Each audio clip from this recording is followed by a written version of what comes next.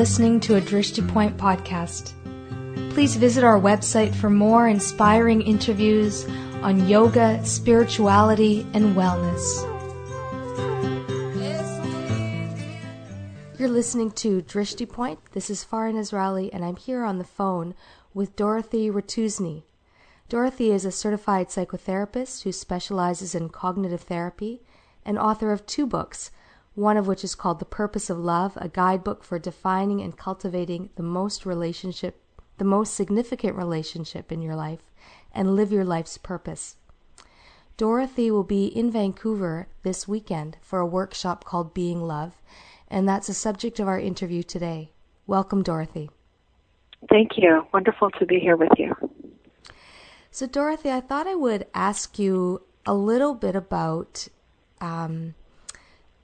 this workshop that you're doing, Being Love, and what it's all about and how you developed it and what you hope it will offer to the people who come. Wow, those are wonderful questions. Thank you. The topic comes in part from the title of my new meditation CD, Being Love. And I'm working on a 3rd book right now, which has a lot of sort of similar content to the workshop. And what I hope that people will come away with is just this notion that we don't need to look to others, nor should we, to feel loved. We will, but what's most important is that we learn how to cultivate this sense of love from within ourselves. And when we recognize how to do that, and I'm going to show people in the workshop how to do that, then we're really free to be our most highest potential in the world. We're really free to love unconditionally, which is a whole other topic, which I want people to begin to think of it in a practical way, that they can walk around in their lives being unconditionally loving. And also when we talk about relationships, which was the topic of one of the books I wrote, you mentioned, The Purpose of Love, most of the time we look to others to complete us, to love us, to validate us. And I want to show people how all of that can come from external sources, but really needs to come from within us. So a lot of wonderful things that they're going to discover in the workshop this weekend. So the capacity to generate love for yourself and the feeling of being loved is the focus of your workshop. Is that right? It is. And I'm going to show people with meditation techniques and with their own intuitive sense, as well as some information on their chakras, their heart chakra in particular. I want to show them how they can really open their heart center, how they can be loving even in the face of somebody not being as loving back to them. It's really powerful. It's really powerful stuff. Absolutely. I can imagine that for someone who's not in touch with that source of power or truth within them, that it can be completely transformative. Right, exactly. Now, how did you come to develop this meditation CD in this workshop? Was it through your own personal experience, or was it through what you were seeing in the people you were seeing as a psychotherapist? Well, that's interesting because the books I've written come from my work as a psychotherapist, and the work that I do and the people that share their stories inspired me to the topics of the books. But in this particular case and with this CD, actually I had clients continually say, when are you going to make a CD? Because I do lead group meditation practices. I've always taught individual clients in my practice how to meditate, how to use relaxation techniques, how to calm their mind. So I kept getting these messages, for a meditation CD, and finally I just began to listen to that. So that's where part of the energy and the idea for the CD came about. But to answer your question fully, my own journey definitely was a part of this, because a while back I had this interesting thought: what if I were to simply just walk around in the world being unconditionally loving? Now, I'm not saying that I'm perfect at it and I can do it all the time, but what if I embrace that concept as a way of being? And as you move along that path, if that's something that you commit to, it opens you. It opens you to realize when you close your heart, when you allow hurt or pain or sorrow to keep you stifled in being able to feel. And what I'm seeing with my clients, of course, it's perfect in terms of the divine timing of it. I'm seeing more and more clients not able to actually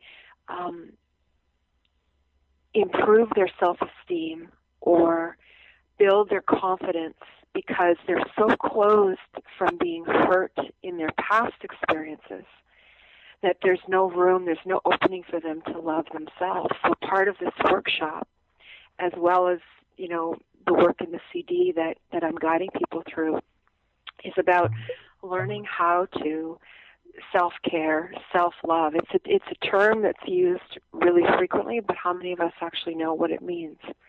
Mm-hmm. So yes, my personal journey was definitely a part of this. And when I teach clients, not to get so involved in the drama of what's happening in their lives and pull out of it and simply focus on being love. It changes, it shifts their whole perception of what's going on, and it allows them to move beyond the drama, which often doesn't even, have to do with them, mm-hmm. and just love. And when you just love, it doesn't mean you agree with somebody's bad behavior.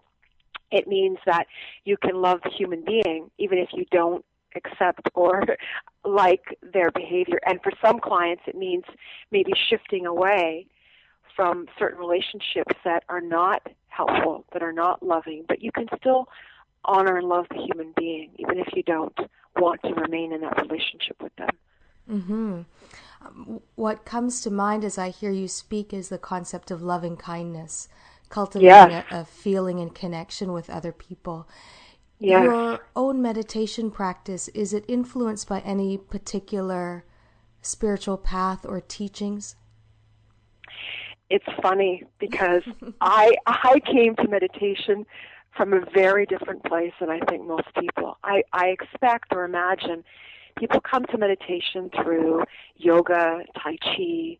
I came to it through sports and sports psychology because that was the route of my career path. And I was working a lot with elite athletes and relaxation training, and we didn't call it meditation then, but it really was that. It was this idea of focusing the mind and calming the mind and relaxing the body, using biofeedback and all kinds of cool equipment to measure your thermal response and all this neat stuff. And I never stopped incorporating it, and it shifted as I began to read more of the different religions, world religions, and study Buddhism and study other.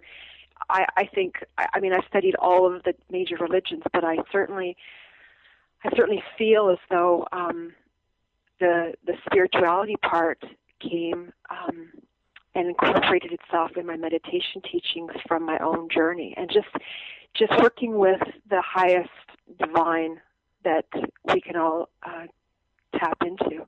So not necessarily aligning myself with one religion, organized religion, but rather pulling the most common concepts from all, which, by the way, all talk about this notion of being love, and helping people to connect with their divine source so that they can be their most powerful potential. Mm-hmm. If that makes sense. Yeah. Absolutely. Mm-hmm. Yeah. One thing that comes to mind when you speak about meditation is the preciousness of being still and the importance of that in our lives that are so busy, where we're constantly stimulated, and the agitation and restlessness it can create when we don't take time out or pause. Can you speak a little bit about that state of cultivating stillness and the power within it?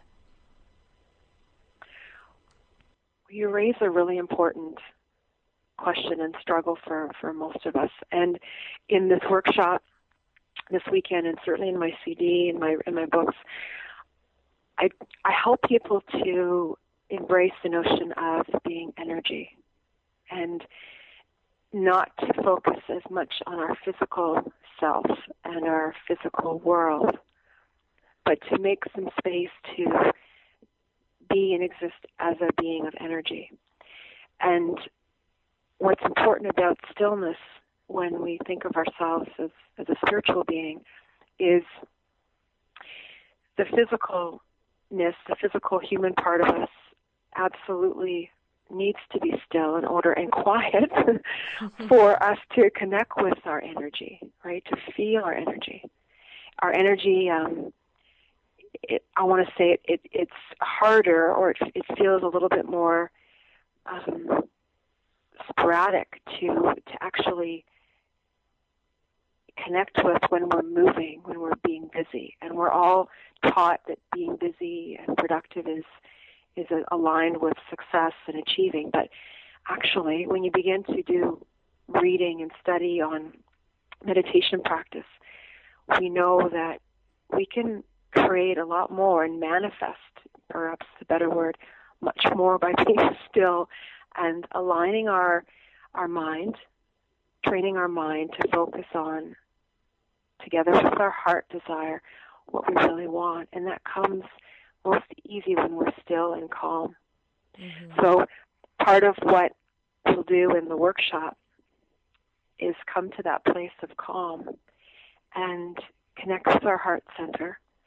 And I will show people how important it is to use the desire of our heart center, our deepest desire that comes from a true want from our heart versus our head. We might think we want $1 million as a salary or more, but our heart says, I want to have the flexibility to pick up my kids after school, or I want to have the freedom to go on a family vacation.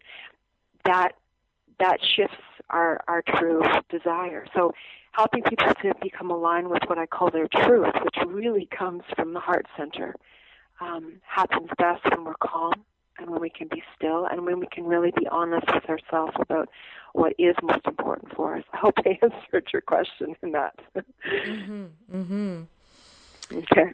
There was something you said earlier on that I'd like to come back to.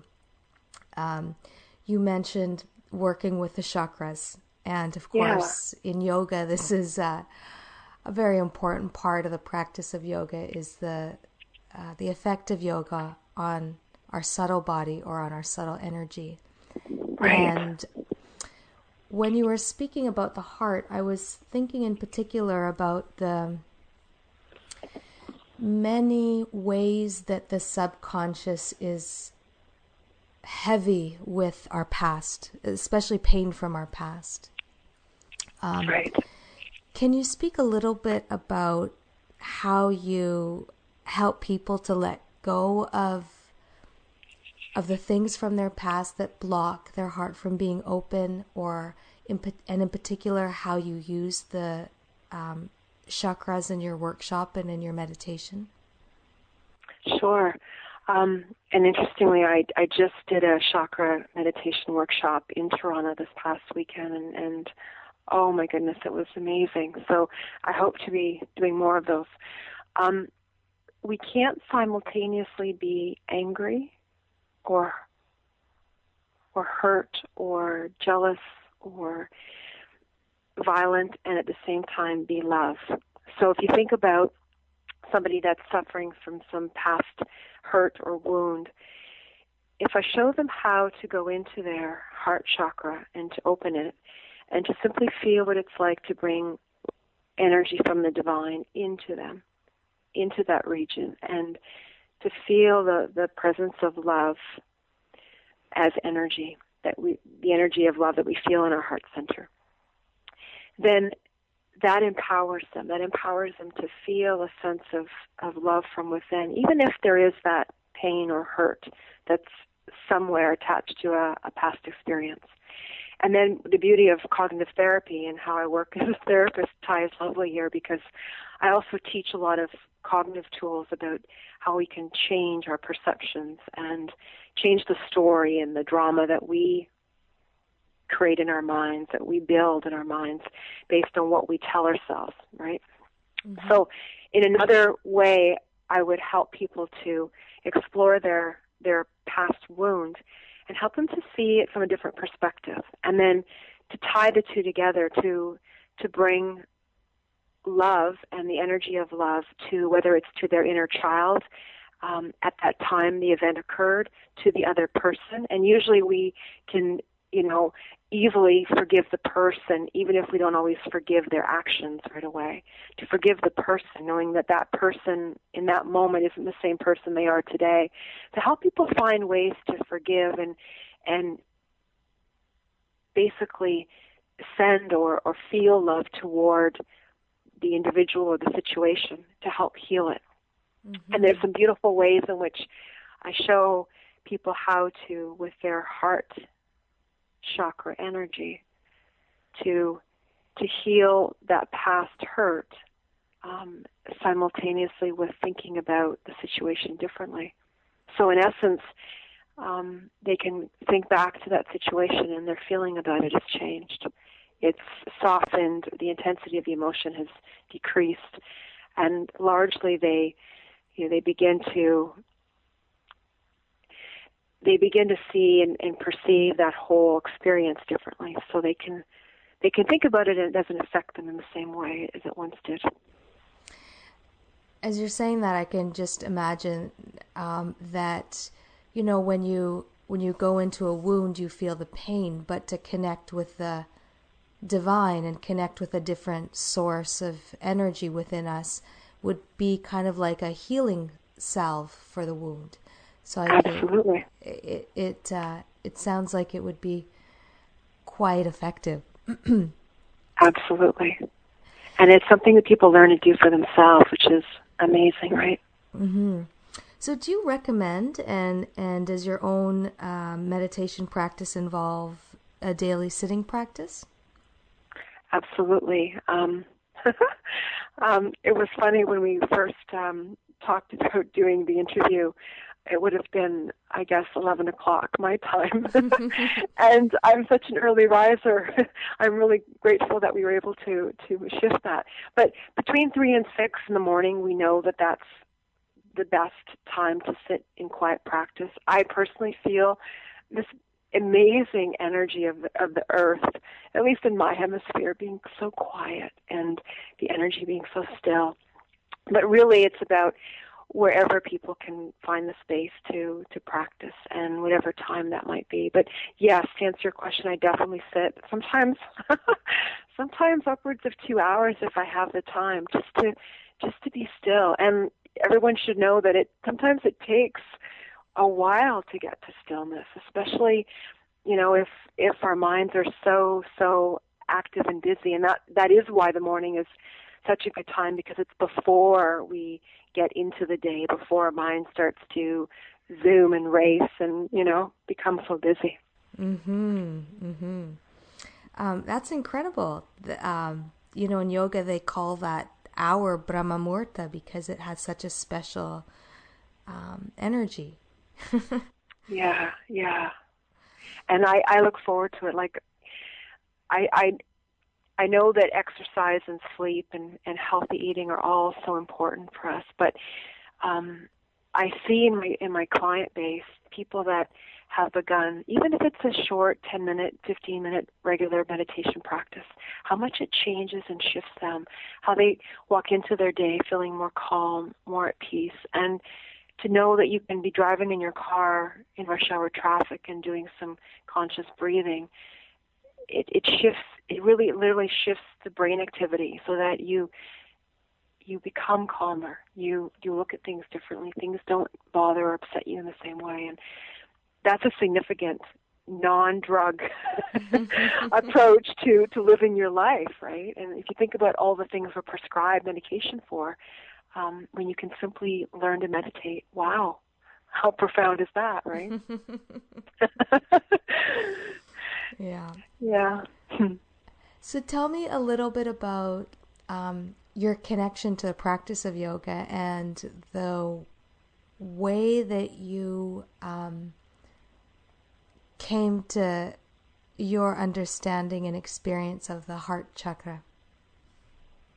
Well, a lot of the work that I do is, I'm a big believer in practicing what you preach. So a lot of my own spiritual journey has been a beautiful source of inspiration for my practical work. And it's lovely that I'm coming back to Vancouver because my first yoga experience, perhaps more than 10 years ago, was a Bikram class in Vancouver. And I fell in love with yoga.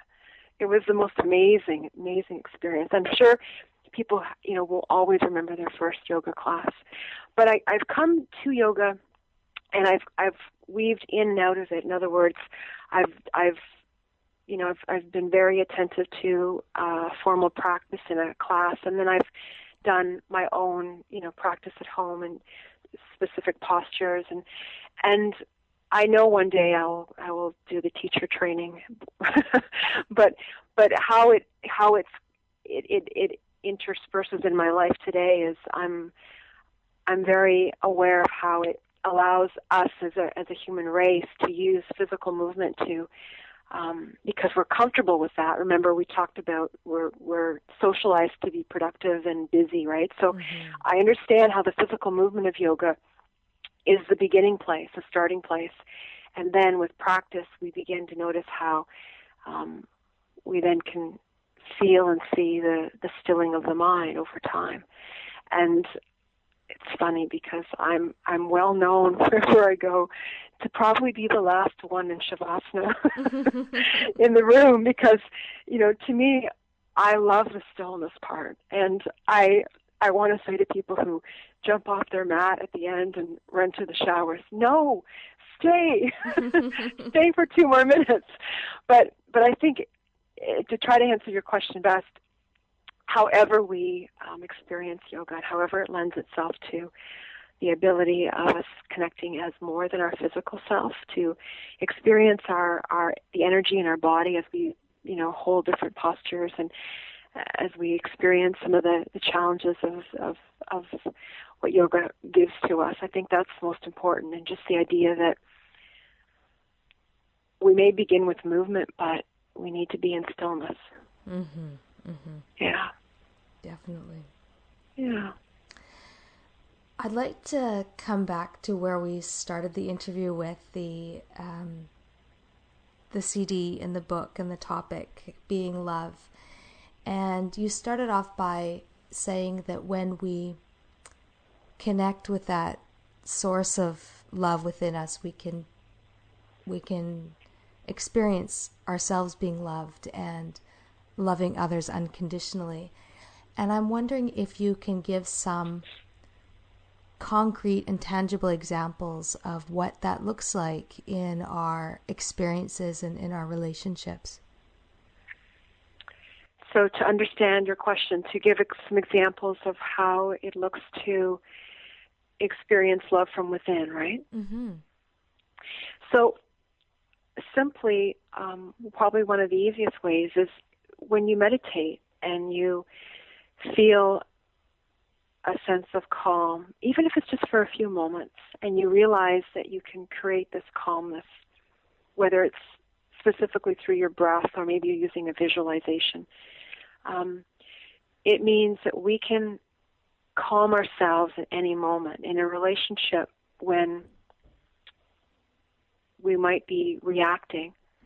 We can begin to come to it from a place of conscious choice. So we know we can choose calm. We know we can choose to say nothing or to become calm before we speak. These are things that require discipline. And yet, through meditation, we begin to become a lot more consciously aware of how we are in our relationships. We don't just react to somebody's, let's say, hurtful comment or let's say it's a behavior that we're not crazy about. We begin to choose and we begin to act in a way that perhaps we've decided. If you decide you want to be more loving in your relationship, it requires some conscious thought as to how that's going to look tangibly. Do I want to hold my tongue before I say something sarcastic? Do I want to give a compliment versus a criticism? It begins with choosing how you want to be. And in my work with clients, I'm really big on encouraging them to specifically think and write ways in which they want to become in their life, so that they're not just focusing on what they're not doing so well, but what they want to do better. And that helps them move toward that. And another quick example, tangibly, is when you develop a practice of meditation, or when you make more of a conscious effort to be loving, or both, it allows you to look at your relationships differently. And in some cases, it may mean letting go or distancing yourself from some relationships that are not adding to the quality of your life, and that you're not judging that person or that relationship, but you're allowing yourself to acknowledge what the relationship is, and perhaps you can't make it what you want it to be, and that's a big learning for a lot of people, and to release and let that go, and to focus on a relationship that you want to cultivate. This is important because in couple relationships particularly, but also with friendships and family, we assume we have to just work it out or make it work. And our current level of divorce and the ideas that we might have began with, hundreds of years ago don't work anymore. So if a relationship isn't serving our highest potential, if we're not spiritually compatible with that person anymore, we've developed all these social mores about how it's wrong to separate and divorce, when really, when we allow ourselves to move away from a relationship that is harmful or unhealthy, we then allow ourselves the space and freedom to open to a relationship that's going to be what we need or what we desire. Mm-hmm. And not again to make us whole, but because we need something different in our life. And it's incredible because I just ran into a colleague who I hadn't known she had separated from her husband, and she was one of the first people, maybe 6 months ago, to talk about her separation and her continued friendship with her former husband with a sense of appreciation, with a sense of acceptance, with a sense of positiveness. And it was so inspiring because it was like, it doesn't have to be a bad thing to disconnect from a relationship that's no longer working. And so I think if we're being loved, we can love a person, love the human being, but we don't have to necessarily spend 40 more years with them, right? It frees us. It frees us to be our highest self that way. Absolutely. I can definitely say that there are some relationships in my life that are best as distant relationships, and I can be loving when there's some distance. Yes. So I can definitely appreciate a lot of what you're saying. Thank you. Dorothy, as we bring this interview to a close, is there anything you'd like to share that we haven't had a chance to talk about that might inspire people to think more deeply about what it means to embrace meditation and connect with our heart chakra, or to even maybe consider coming to the workshop that you'll be offering in Vancouver? Well, I know we all, as human beings, have been hurt, and we all have closed our heart chakras down, even if we haven't been aware of doing so. I would say that for anyone, and I suspect that it includes all of us on the planet, for anyone who wants to open themselves to experience their life and whatever of their life remains for them here in a physical sense as far more fulfilling, far more exciting, invigorating, to allow them to do and experience things they may never have imagined or thought they could.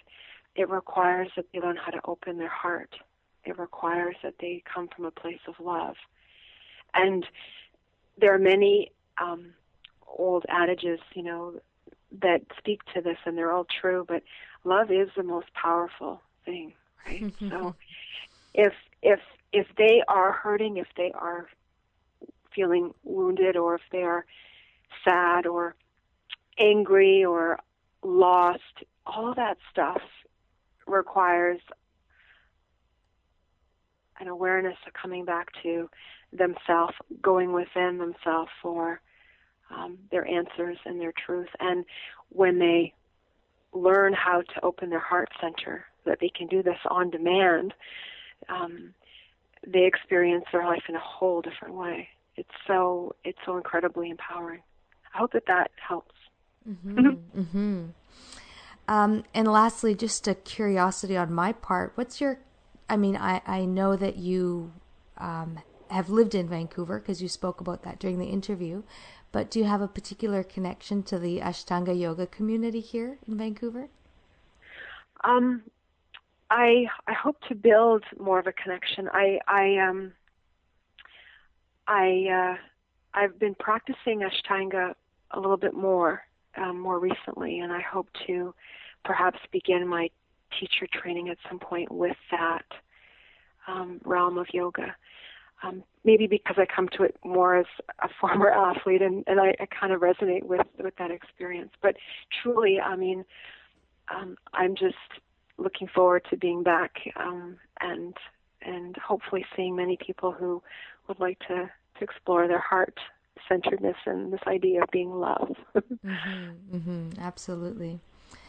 Well, thank you so much for being with us here on Drishti Point, and it was really lovely to hear all of the wisdom and insight that you have to offer for our listeners, and it was really lovely to spend the morning talking about love. So thank you so much. Oh, thank you. My pleasure. Just one more question on my part. I'm curious what your thesis is on as a PhD. Yes, that's a good question. This PhD in metaphysics incorporates science and spirituality and world religions, and I'm at a place right now where I'm putting together the thesis topic, but I suspect it will be on a lot of what I'm doing workshops and teachings on, and I suspect that it's going to have some notion of this work on being love as a state of being, but as I'm beginning to call it, as a movement in the world. So I'll keep you posted on that one, Farah. Yeah, definitely. And by the way, you're an awesome interviewer, so thank you very much for your questions. Oh, it's thank you. I appreciate that. I love doing the work that I do. It's such a pleasure for me. So much fun. Yeah, it shows. It shows. And you're coming into town on Thursday, is that right, or is it Friday? So I'll be arriving in Vancouver Friday, March 22nd, and heading to Victoria for 3 workshops, and then I'll be back on Sunday, March 24th, for the workshop on love. If I could say where it is or what time. Oh, I'll definitely mention that on the radio. Thank you. Thank you. Yeah. And so you'll be in Victoria. That's great. Yeah, another one of my favorite places in the world. But yes, and I get a chance to kind of do it all while I'm there. So I'm very fortunate. And is this the first time you're coming for these particular workshops, or have you been coming to Vancouver and Victoria for other workshops? It's the first time as a working trip, and I'm hoping that the yoga community, as you know, are so lovely. I'm hoping that it's going to be at least an annual thing. This Being Love workshop is really, well, I'm doing them about an hour and a half in session. They're really it's just so much information. They're really actually ideal for a full day or even a weekend. So I'm hoping to come back again and really give people a lot more time to experience all this wonderful stuff in a longer workshop and weekend. Because I imagine a longer workshop would give time for more practice of the tools and more time to experience things. Yes, exactly. Yeah. Definitely. Exactly. Yeah. Well, great. I hope that works out for you, and I'm sure, I hope you have a receptive audience in both Vancouver and Victoria, and I don't know if I teach on the weekends, but do keep me posted if you're in Vancouver again. And the notice that came out from my end, actually, the day that I got the email was the day that I emailed you, which is quite late in terms of booking off time and stuff. So if you know you're going to be in Vancouver or Victoria, please let me know as soon as you know, so that we can maybe schedule another interview, or I might have the possibility to attend myself. I would love that. I definitely will do that. Yes. Great. Well, thanks again for your time. And once we broadcast this interview, then I will post it on the website within a day or two. So hopefully it'll be up by Wednesday. I'll try to get it up by Wednesday evening. That's wonderful. Thank you. That's so sweet of you. I appreciate that. Mm-hmm. Thank you. You're welcome. Yeah, and lovely to talk to you. Like I said, you're a natural at this. I hope you'll do this for a long, long time. Truly, it's wonderful. And I've heard some of your podcasts, and they're just wonderful. So good for you. Oh, really? You've heard some of them? I definitely check some of them out. Absolutely, and it's just wonderful to hear how you interview and the content and the topics. And yeah, one of the people you interviewed was the owner of the vegetarian restaurant in Toronto that I've been to, and love his food.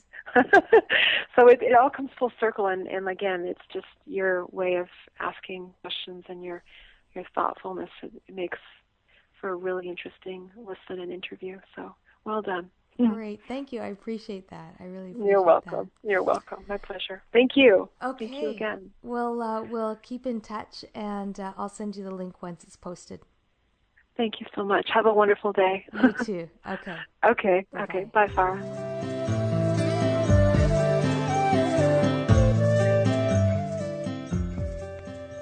Thank you for listening to Drishti Point. We dedicate our efforts to the health and happiness of our listeners, and for the health and happiness of all living beings.